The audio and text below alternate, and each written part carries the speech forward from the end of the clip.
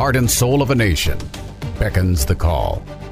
The voice of our forefathers heard in the distance. A house divided against itself cannot stand. To reclaim our honor, our soul. The challenges of a generation call out. Future generations hang in the balance. We choose liberty. This is the voice of a nation. Of a nation. Of a nation. Of a nation. And now, Malcolm. Last week on this show, I asked the question, is America's time up? And I left that question largely unanswered because the answer is not simple. But I interviewed a candidate, Zach Nunn, from Iowa's 3rd Congressional District, who isn't ready to throw in the towel. In fact, he is ready to pick up the gauntlet and carry it over the finish line as America struggles to regain its mission. And today, I have another guest with another mission towards the same end, but in a different way. Welcome to the Voice of a Nation. I'm Ilana Freedman, sitting in for Malcolm Out Loud, a patriot who speaks truth to power. Today, I want to do something different. I want to focus on what we can do at the grassroots. I spend a lot of time talking about our leaders and what they're doing wrong, and sometimes what they're doing right. But we are not all running for Congress, and we're not all born leaders. So on this show, I've talked a lot about how Americans are so deeply divided, how they have lost the ability to have civil conversations between those who think left and those who think right. And I believe, as you know, that this is not a sustainable situation. And if we continue down this path, then our nation, as we have known it, will not survive. So today, my guest is Rabbi Jacobson. Rabbi Jacobson is a Chabad Rabbi to the Jewish community in Des Moines, Iowa. Now, Iowa has a very small Jewish community, only about 5,450 people, and they represent only about 1% of the population of the state, and yet they play an active role in the community from politics to education to social programs and more. So today, I have invited Rabbi Jacobson to have a conversation with me about how we communicate with each other when America is so deeply divided politically. Rabbi Jacobson is a man who leads by example. And that example, in my opinion, is well worth following. Rabbi Jacobson, welcome to the Voice of a Nation. Well, I am the Chabad Rabbi representative to the state of Iowa, chosen by the Rebbe, by Rabbi Schneerson, one of the last ones who were sent out while he was alive in a solar body. He sent me and Chani to Iowa. You know, everything. When it comes to the Jewish people, we are the people of the book. We follow, we lead our lives according to the rules and regulations that the Almighty gave us in His holy word called the Torah, or the Bible. And there's nothing clearer than the original Hebrew word that He used to communicate with us. So we have our marching orders from on high. We have our the vision, we have His will, and we have His love, and everything we are comes from the source of where it all comes from. Love and discipline and kindness is how we civilize the home He let us live in and invited us in. So when actually the first letter of the Torah is the letter of Bet. Base, which is in a way the word bayis, home. The first thing God Almighty says, I welcome you to my home. And here is the whole creation. Here is where the pantry is. Here's where the field is. Here's where the sunshine and the moon you could see from the window, and you can eat what you want. And here's the fruits and vegetables. He doesn't start off with laws. He starts off with inviting us to His home. He asks only one thing: don't play house in my home. Don't change anything. Observe and nurture it. Keep it the same way you got it. You should take care of it and return it to me. And unfortunately, some people feel that they need to play house in God's home on earth that he let us live on. And this is where we are. Are we here in this world to see it as God's home, as the greatest garden that he anointed us and chose us to care for it and bring out the best of it? Or we're going to see this world that we live in as a jungle. And everyone could do what they want and how they want and hurt who they want and say what they want and change whatever they can. And the world is coming to an end and the world's going to hell. And how can I bring children in and get married? And the world's going to end with me.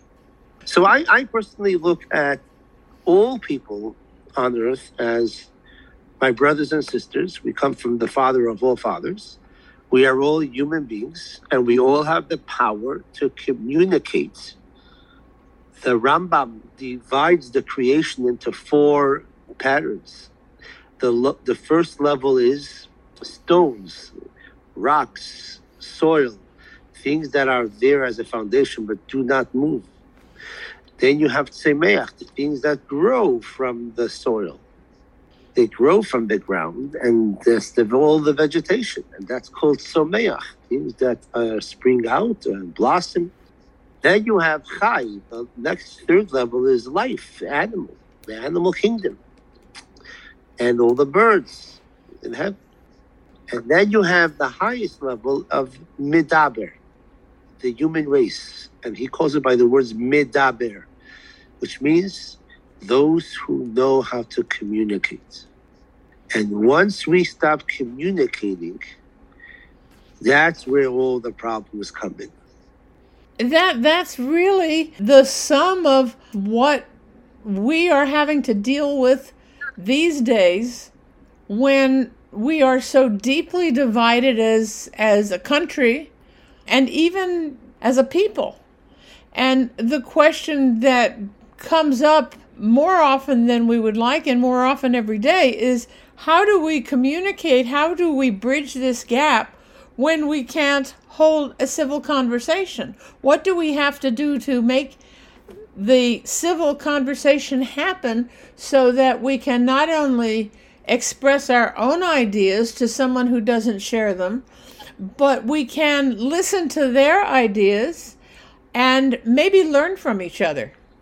We came here to communicate the historic history of the Jewish people that existed from Abraham, Isaac, and Jacob, Sarah, Rivka, Rachel, Leah, our matriarchs, our patriarchs, and the Jewish people are of the family of the book of the Torah. We are the family of serving God throughout the shades and colors throughout the year.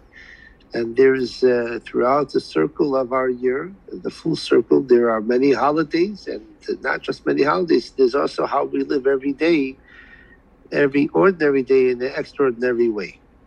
And that is by our commitment, by communicating heaven on earth and elevating earth to heaven. That's basically the triangle of the Star of David, the triangle going up, the triangle going down, and there you have it. You have 6 stars, which is, we come to know God is here, 4 corners of the world, and on heaven on earth. And that is the beauty, that we're constantly, we never stop to remember and remind ourselves 24/7 that there's an eye that sees, and the ear that hears, and a hand that is writing down everything. Because he's the accountant of all accountants, the lawyer of all lawyers, and the doctor of all doctors, and the king of all kings, the Holy One be he. We were asked to come and represent and set up Chabad Rabbi of Iowa. The Chabad Rabbi of Iowa's Judaic Resource Center to be a resource for everything of Torah and Judaism to everyone in their Jewish needs throughout the year. We came here September 92. So when I came here, that was the biggest question I had. How can we communicate to the Jewish community who were never raised with a true a knowledge of Torah Judaism, how to live like a Jew every day, and how do we communicate Torah to the extended community, the non-Jewish, our non-Jewish friend, our non-Jewish community that we're so much a part of. So one of the things we did was, of course, we invited everyone to every holiday that we took it to the public arena so they could learn. And as I came up with this line of mine, if it's not in your face, it has no place. And so I communicating who I am and what we're here to represent, and representing the 613 commandments of God, and being proud of it, and the history of the 3,334 years of Jewish history, to teach our people and to communicate it to them. So we tried so many different things, the menorah lightings, and if it was sending out the Purim kits, or making Passover awareness, bringing food in so people could have all the resources and all the Jewish food staples that they would need on their table. And before you knew it, the idea came to really take this level of communication to a center was to open up the first glatt kosher deli in Des Moines called Maccabee Kosher Deli. And it was to be able to communicate the Jewish way of life for all those who are interested, who are learning, and need a resource. And we have helped hundreds of high school kids and college students with their papers that they were writing on Jewish life. Interviews at the deli is almost every day. People come in to ask questions, or they're working on a paper from the Jewish community and non-Jewish community, and the videos they're making from their paper, and the knowledge that they are that they're maintaining and collecting to represent their choice of topic that they wanted to write about is unbelievable. There's some dynamic material out there that has me and the interviewer of that particular paper that they're writing for the school, or video they're making. I have become more inspired by those I inspire.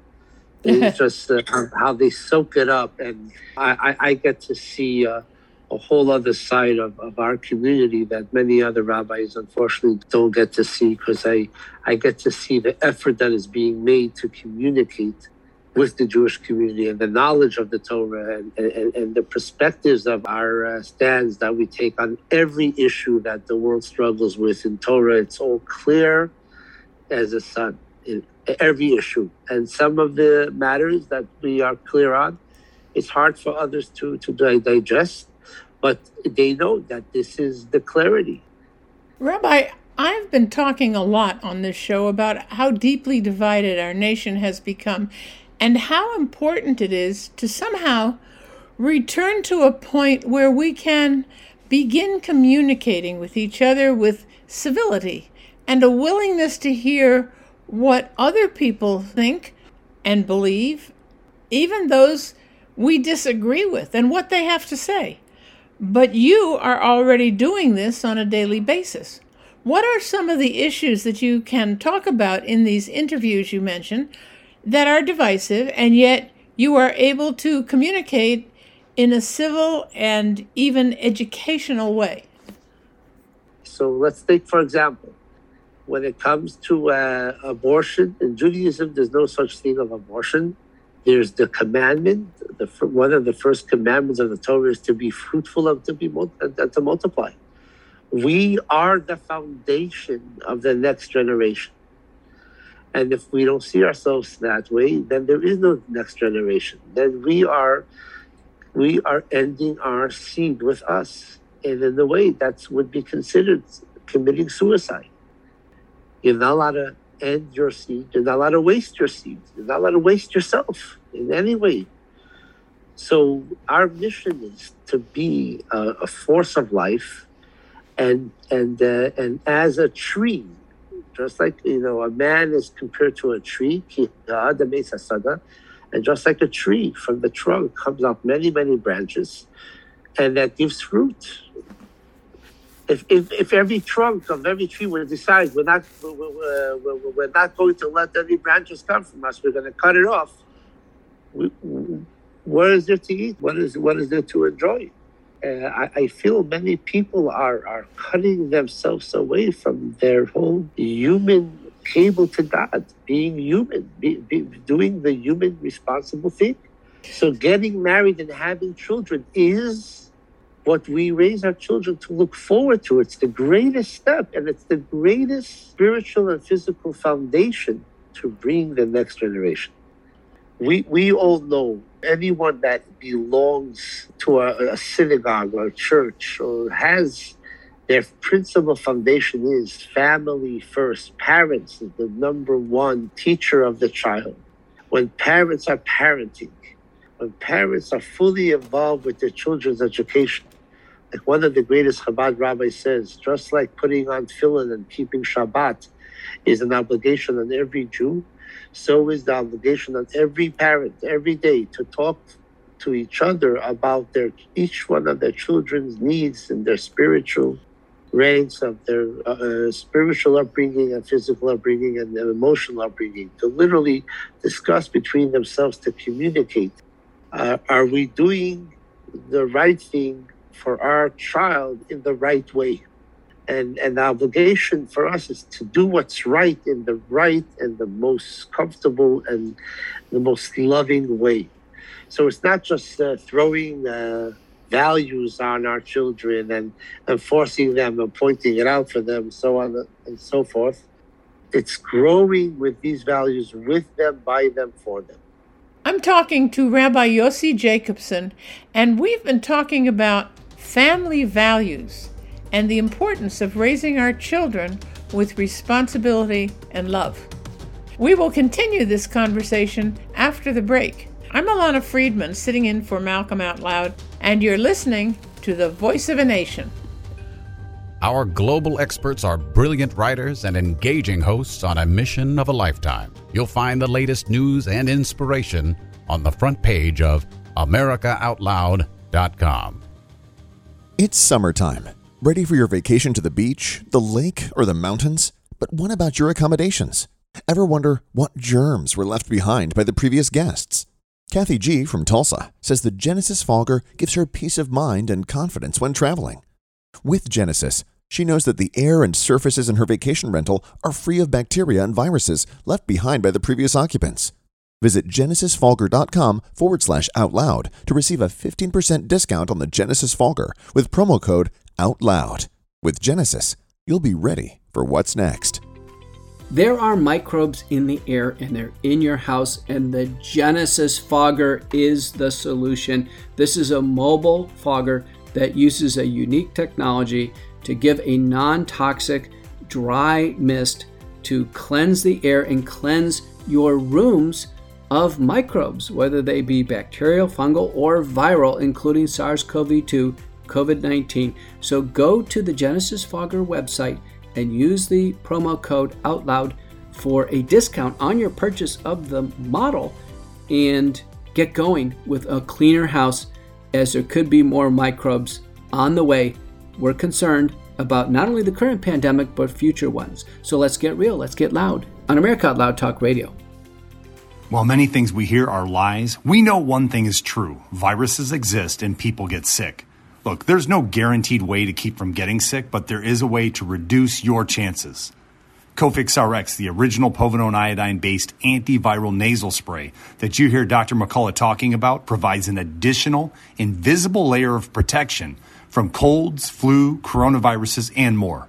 Click the banner ad on AmericaOutloud.com and use promo code OUTLOUD for 20% off. Stay protected with Cofix RX. Welcome back to The Voice of a Nation. I'm Ilana Freedman, sitting in for Malcolm Out Loud, and I'm talking to Chabad Rabbi Yossi Jacobson, who represents Chabad in Des Moines, Iowa. We've been talking about family values, and we will continue that discussion, but also we will discuss how to overcome the barriers to civil discourse that we meet every day in these difficult times. Rabbi, we were talking about family values and the importance of bringing up our children with a connection to the family. Rabbi, we're living in very difficult times. Our society is fragmented. How does bringing up our children with the values that you are describing, how does that help? Most of the problems and people that are the falling away in our society and slipping away and, say, jumping the gun or jumping the cliff are literally those who don't have a home base. They're somewhere out there. They are literally thrown into the world of social media. Their parents are busy working to give their kids a life, but the kids never see the parents. All the kids see more of what's going on in social media. They are literally thrown into this sewer. And all the negative things you see are kids who are totally baseless. They are baseless from civilization. Their life is social media. And what's in social media? Social media, you see hatred of left people against right people. There's no human beings anymore. There's the right, there's the left. There's two Americas. There's the America that says responsibility and the America that says we want to do what we want rights. They see on social media how there's a push to eliminate children. And children are not considered babies. They're considered nothing in the mother's womb. They see how it's okay to abort over 63 million children. They see guns. They see these games that they are soaked in 6-7 hours a day. You know, when I was a kid, we had to do the honeydews, the responsibilities, our homework, our learning. And then if after dinner, if we ate up all our vegetables, then we could watch Abbott and Costello for a half hour.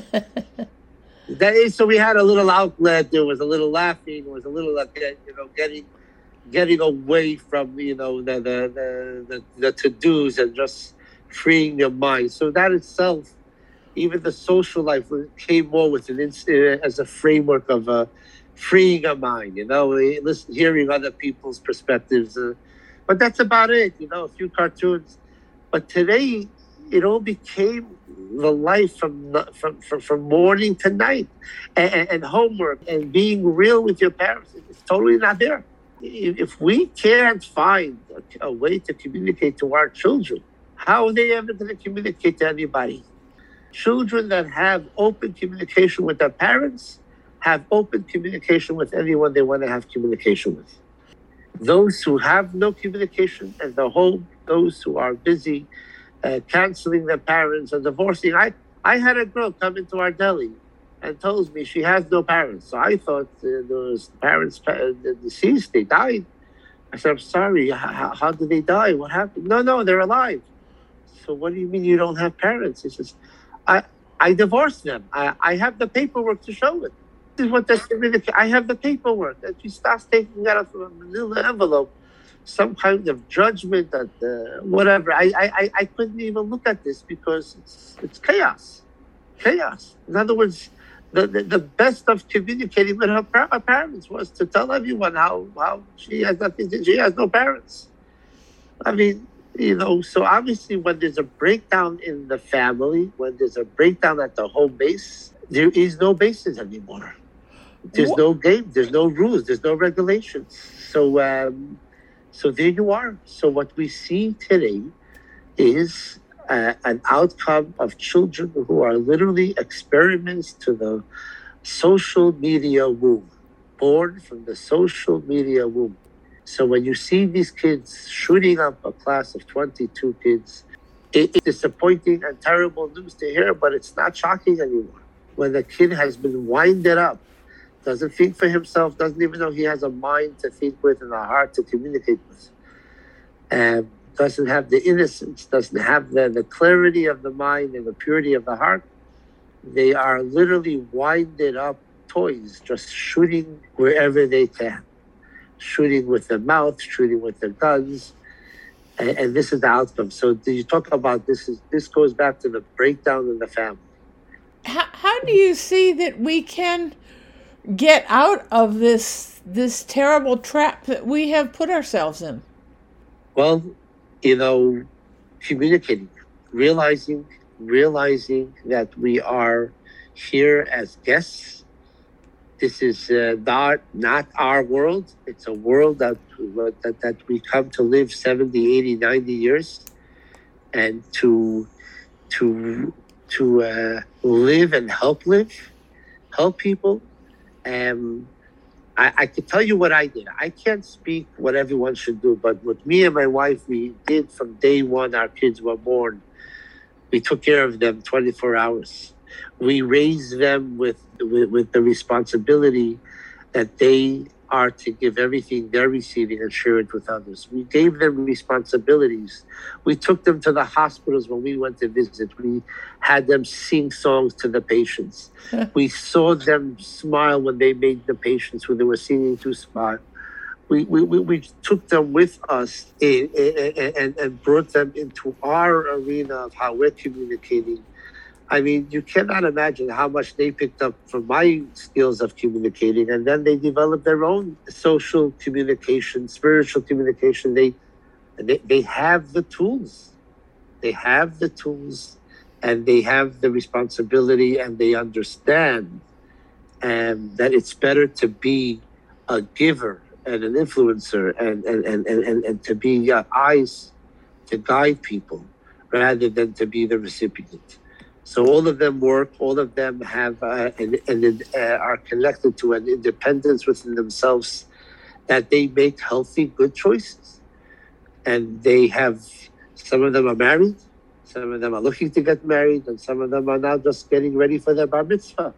Being responsible and always talking to them and discussing with them how they see the different things going on and how we can help them get a better clarity.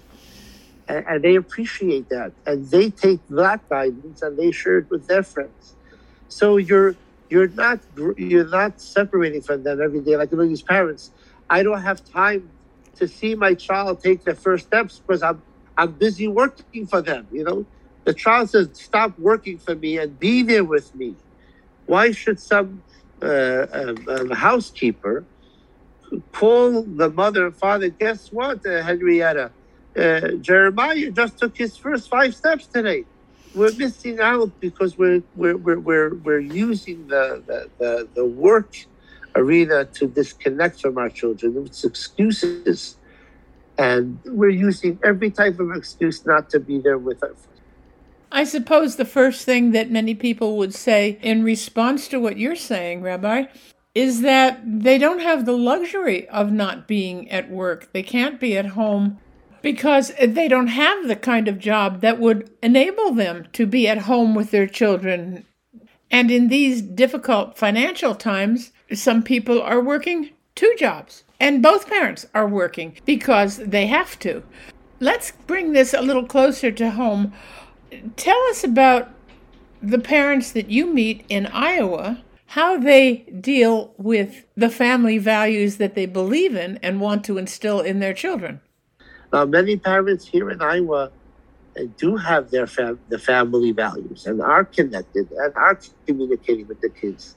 Many of them come to our deli to talk to me. Let's go to Rabbi Jacobson. Let's see what he would say on this topic.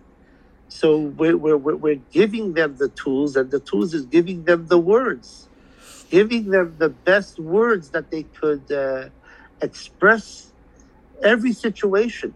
For example, I always tell people in the Torah, we have these words that heal and the words that kill, words that reveal and words that conceal. So we have to find the right words to bring out the most perfect message. And that is why communicate. That's the power we have to communicate.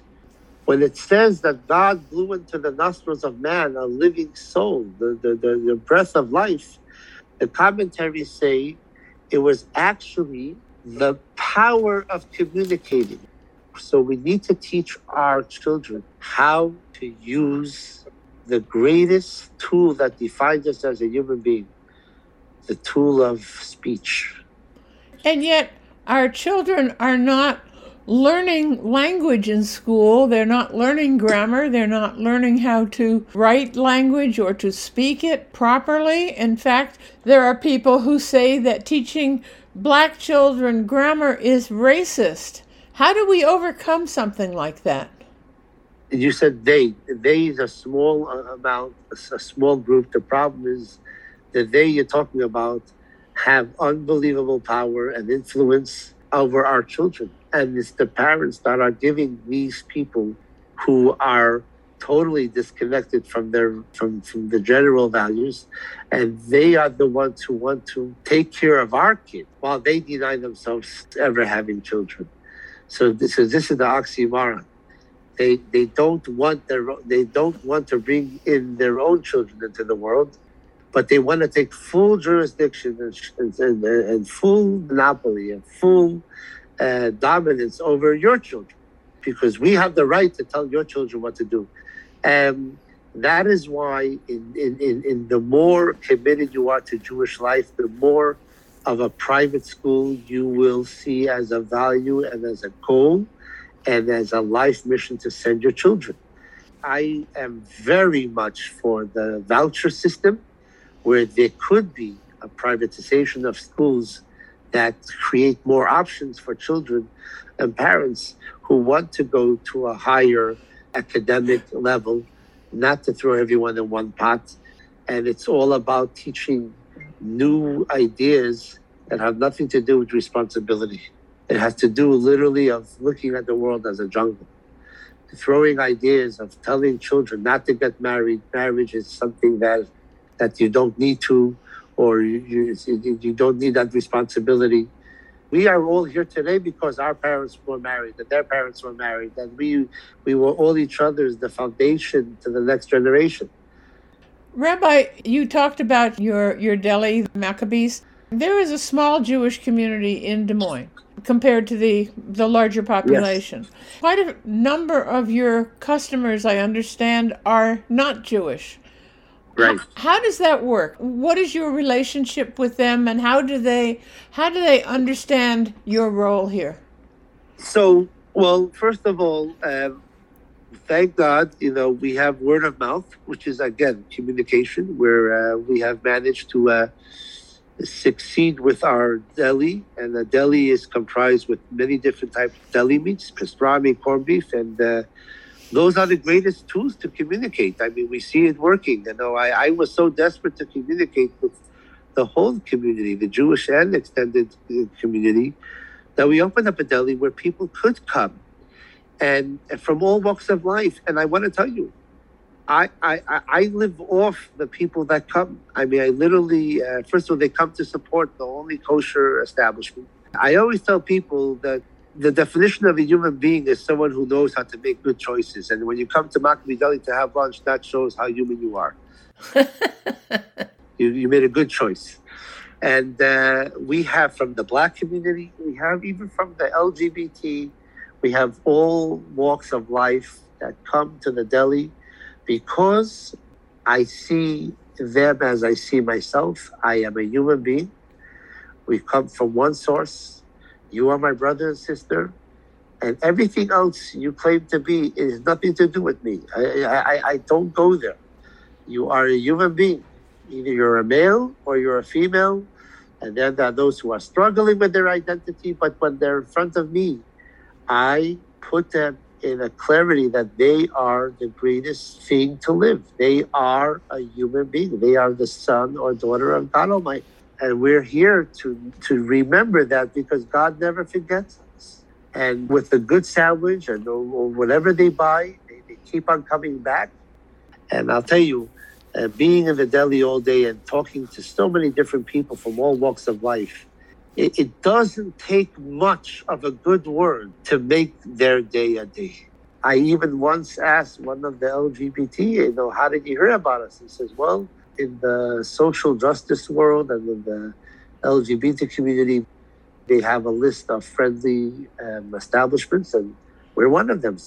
So I was glad to know that we are respected in a way that we are a civilized establishment, which means we don't push anything other than welcoming the person who is coming in.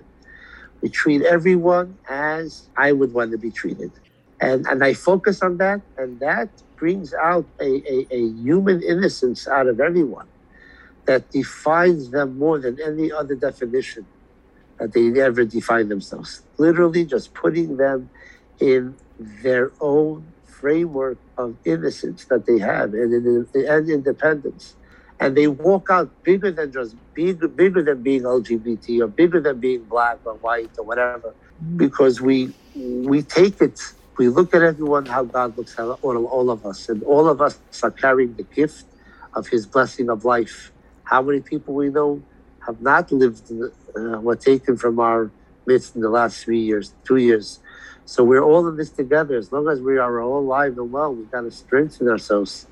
Each person is to live and help live and stay strong, and get stronger in your morale, in seeing the good in everything. Literally training people to see the good in everything. We're one people on one earth, serving one God. Everyone through their individual way. Couldn't be anything stronger than that. Rabbi Jacobson, your welcoming acceptance of everybody you meet sets an example for all of us. Your outlook on life is something we could all use a lot more of. So thank you very much for sharing this time with us. And if any of our listeners should happen to be in Des Moines anytime soon, visit Rabbi Jacobson at Maccabee's Deli and enjoy a corned beef sandwich and some sage wisdom from Des Moines' Chabad Rabbi Yossi. Now, after the break, I'll share some commentary on the latest news of the week. I'll talk about the Supreme Court decision to overturn Roe v. Wade and why the Democrats' reaction to this is so absurd. I'll also talk about a subject that is not being given much attention right now. This has nothing to do with Ukraine. It has to do with Iran and Israel, and we had better not ignore it. I'm Ilana Freedman, sitting in for Malcolm Out Loud on The Voice of a Nation, and we'll be right back.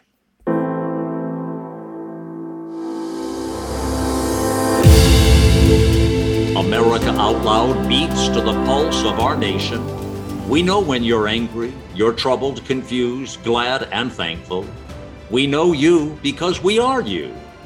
Join us as we explore the most important issues of our time. We are America Out Loud Talk Radio. Liberty and justice for all.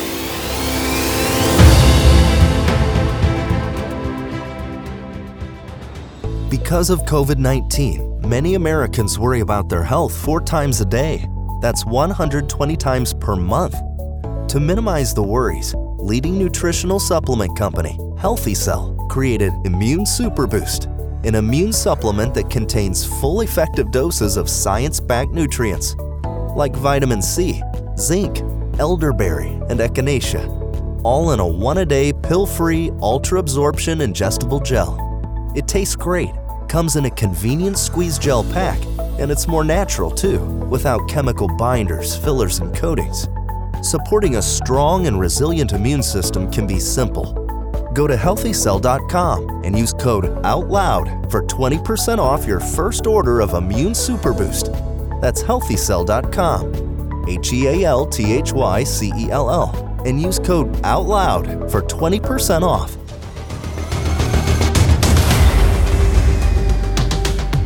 Welcome back to The Voice of a Nation. I'm Ilana Freedman, sitting in for our favorite host, Malcolm Out Loud. In the first 2 parts of this show, I talked with Rabbi Yossi Jacobson, who has a very interesting take on how to overcome the differences that we face with our fellow Americans, how to converse in a civil way about things we disagree on. Rabbi Jacobson is an observant Jew. He is an Orthodox Jew. He is a Chabad Rabbi. sent to Des Moines, Iowa, to serve the Jewish community there.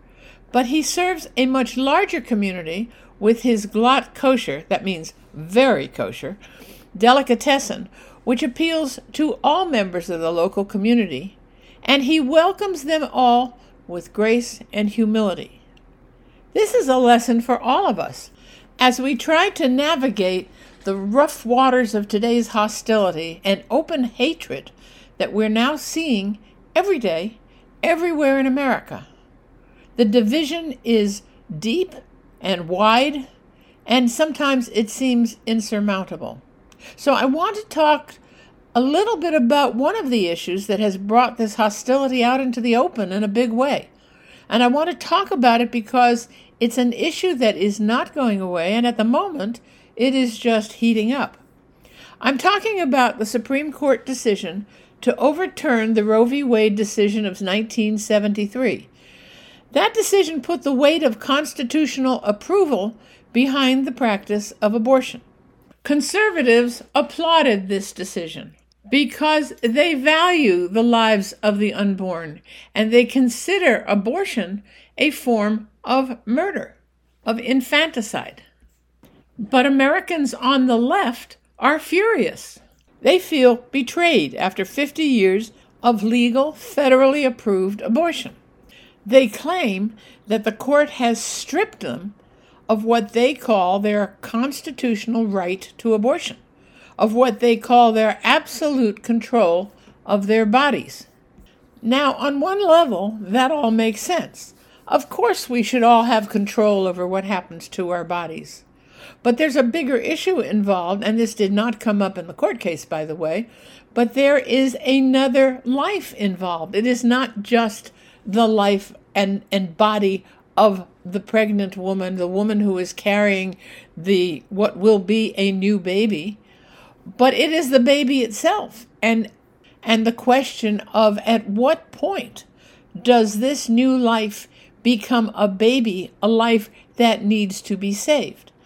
That's another issue, and the court didn't deal with that, because what is plain and simple about this court decision is that it only had to do with constitutional relevance. It wasn't about personal choices, and it wasn't about the freedom to have an abortion or not. It was about the Constitution and what that means with regard to the interpretation of the law and who is responsible for making the law. The role of the American judicial system is clearly defined in Article 3, Section 2 of the Constitution. That says, quote, "The judicial power shall extend to all cases in law and equity arising from this Constitution, the laws of the United States, and treaties made or which shall be made under their authority." Unquote.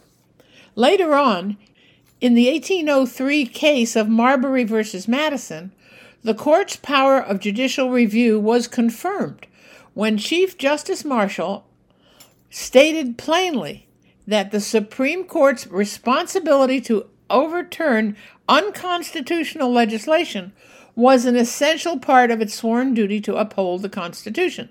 There was no other way that their oath could be fulfilled. He said, quote, "It is emphatically the province of the judicial department to say what the law is," unquote. And so, since 1803, it has been the role of Supreme Court to interpret the law through the lens of the Constitution and the intent of the men who wrote it. Now, there is also precedent for overturning a previous decision in the light of new information or an enlightened view of society that demands it. John Jay, who was the first Chief Justice, clarified this when he refused to advise President George Washington on the constitutional implications of a proposed foreign policy decision. He told the president that the court does not give advisory opinions. It only decides specific cases. So when the Supreme Court rules on a constitutional issue, that judgment is virtually final. Those decisions can only be changed by a constitutional amendment or by a new ruling of that court. Speaker Nancy Pelosi is now threatening to override the court's decision by passing a new law ensuring a woman's right to abortion. But that's not possible under the way we operate now and have for 240 years. According to the Constitution, this can only be done when the court rules on a statute, not on a constitutional issue. And Roe v. Wade was clearly a constitutional issue. But that little bit of legal reality has not stopped the public outroar from the left. The streets of our major cities are filled with screaming women hurling obscenities at the court, the 6 justices who ruled against Roe v. Wade, and anyone else who dares to object to their behavior. So here we are. The court has ruled. The left is revving up its engines for violent insurrection, the real kind this time, because they refuse to understand what the court just did. It's pretty simple, really, but logic is not a part of their consideration right now, if ever. The court simply said this: this is not a constitutional issue. Nowhere in the Constitution is there any mention of abortion, and the 10th Amendment in the Bill of Rights clearly says, quote, "The powers not delegated to the United States by the Constitution, nor prohibited by it to the states, are reserved to the states, respectively, or to the people," unquote. So this is an issue for the courts of each individual state, and that is exactly what the Supreme Court just said. They turned the legal decision of whether or not to allow abortion back to the individual states, and that is all they did. They didn't deprive anyone of the right to abortion. They didn't make it illegal. They simply said that it is up to the states, not to the federal government, period. Yet the champions of the left are streaming into the streets, crying, screaming, carrying signs, and throwing tantrums, all against the Supreme Court ruling, and against the conservative judges individually who sit on the court. And I'm afraid it's going to get much worse before it gets better. I don't know any other way to characterize this except to call it collective insanity. And it isn't likely to stop anytime soon. The president isn't going to stop it. Even if he could, he wouldn't. The vice president, Kamala Harris, is worse than useless because she hasn't a clue. And I believe she is frankly terrified of the mobs that are creating mayhem in the streets, even though she seems to be urging them on. But then there is Nancy Pelosi, who is supposed to lead her party as Speaker of the House and leading the country in the ways of democracy. She's instigating it, encouraging it, inflaming it. Greater irresponsibility cannot be imagined. And to think that she is third in line for the presidency after the hopeless, hapless, and utterly useless Vice President Kamala Harris. America, which is supposed to be the greatest nation in the world, and was until January 2021, is now the laughing stock of the world, the toothless tiger, the eagle with the broken wing. And we are perceived as a current threat to no one. You just can't make this stuff up, and it's tragic. And here's a heads up on another crisis just waiting in the wings. Word is now that Iran has 350 pounds of nuclear material that they are preparing to load onto missiles aimed at Israel. And not just from Iran. They are preparing missiles for Hamas in Gaza, which is to Israel's south, and Hezbollah in Lebanon and Syria to Israel's north, to attack simultaneously against the Jewish state. And the word is that this may happen as soon as only a few weeks from now. Another war under Biden's watch because of his weakness and his inability to be a strong president for a strong country. The time is right from Iran's point of view. The war in Ukraine is demanding the world attention. Biden's government is a toothless tiger. And who is there to stop them? Well, there is Israel, for one. This tiny country, locked between enemy nations with only the Mediterranean Sea as a friendly border, but a will to live that is unequaled in human history. This is a nation, a people that has existed in spite of all enemies that tried to annihilate them year after year, century after century. And they survived for thousands of years. Thousands. They have today one of the strongest armies in the world, even though it's very small. And they have already carried out large military exercises to practice for a preemptive strike on Iran's nuclear facilities, to neutralize them before they can fire their nuclear missiles. But this is a huge task, particularly if attacks are coming not only from Iran, but from the north and the south as well, and all at the same time. If you look at a map of the entire Middle East, let's say from North Africa to Iran, just try to find Israel on the map. It's a tiny speck on the east coast of the Mediterranean between Lebanon and Egypt. The total land area of Israel is slightly over 8,000 square miles. 8,000. That's smaller than the state of New Jersey. The entire country could fit in the middle of Lake Michigan and never touch a shoreline. The total area of the Muslim states in the Middle East, however, is more than 5 million square miles.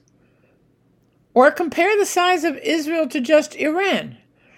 Iran is more than 636,000 square miles.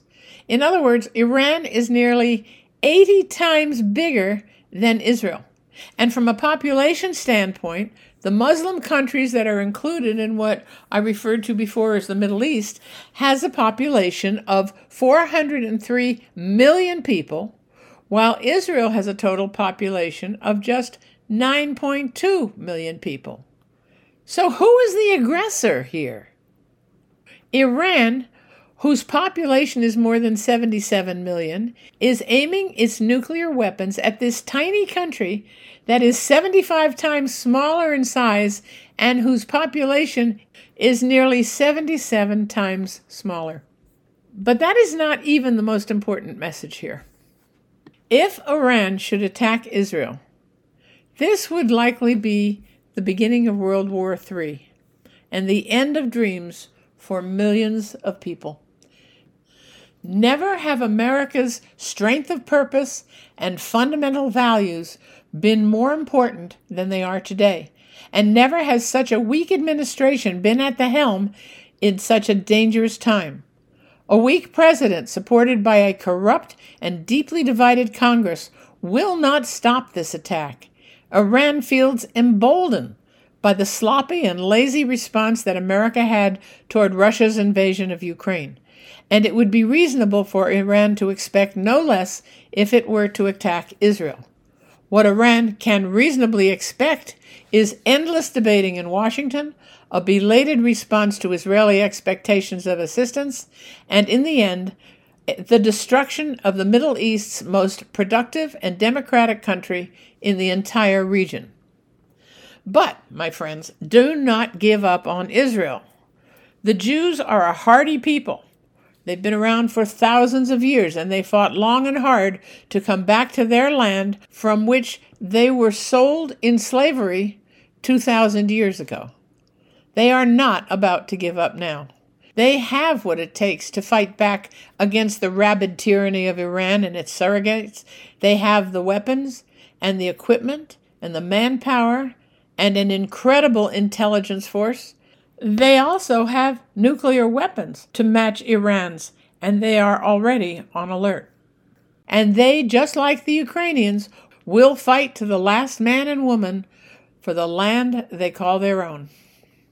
Now, the Middle East is no place to look for either logic or common sense.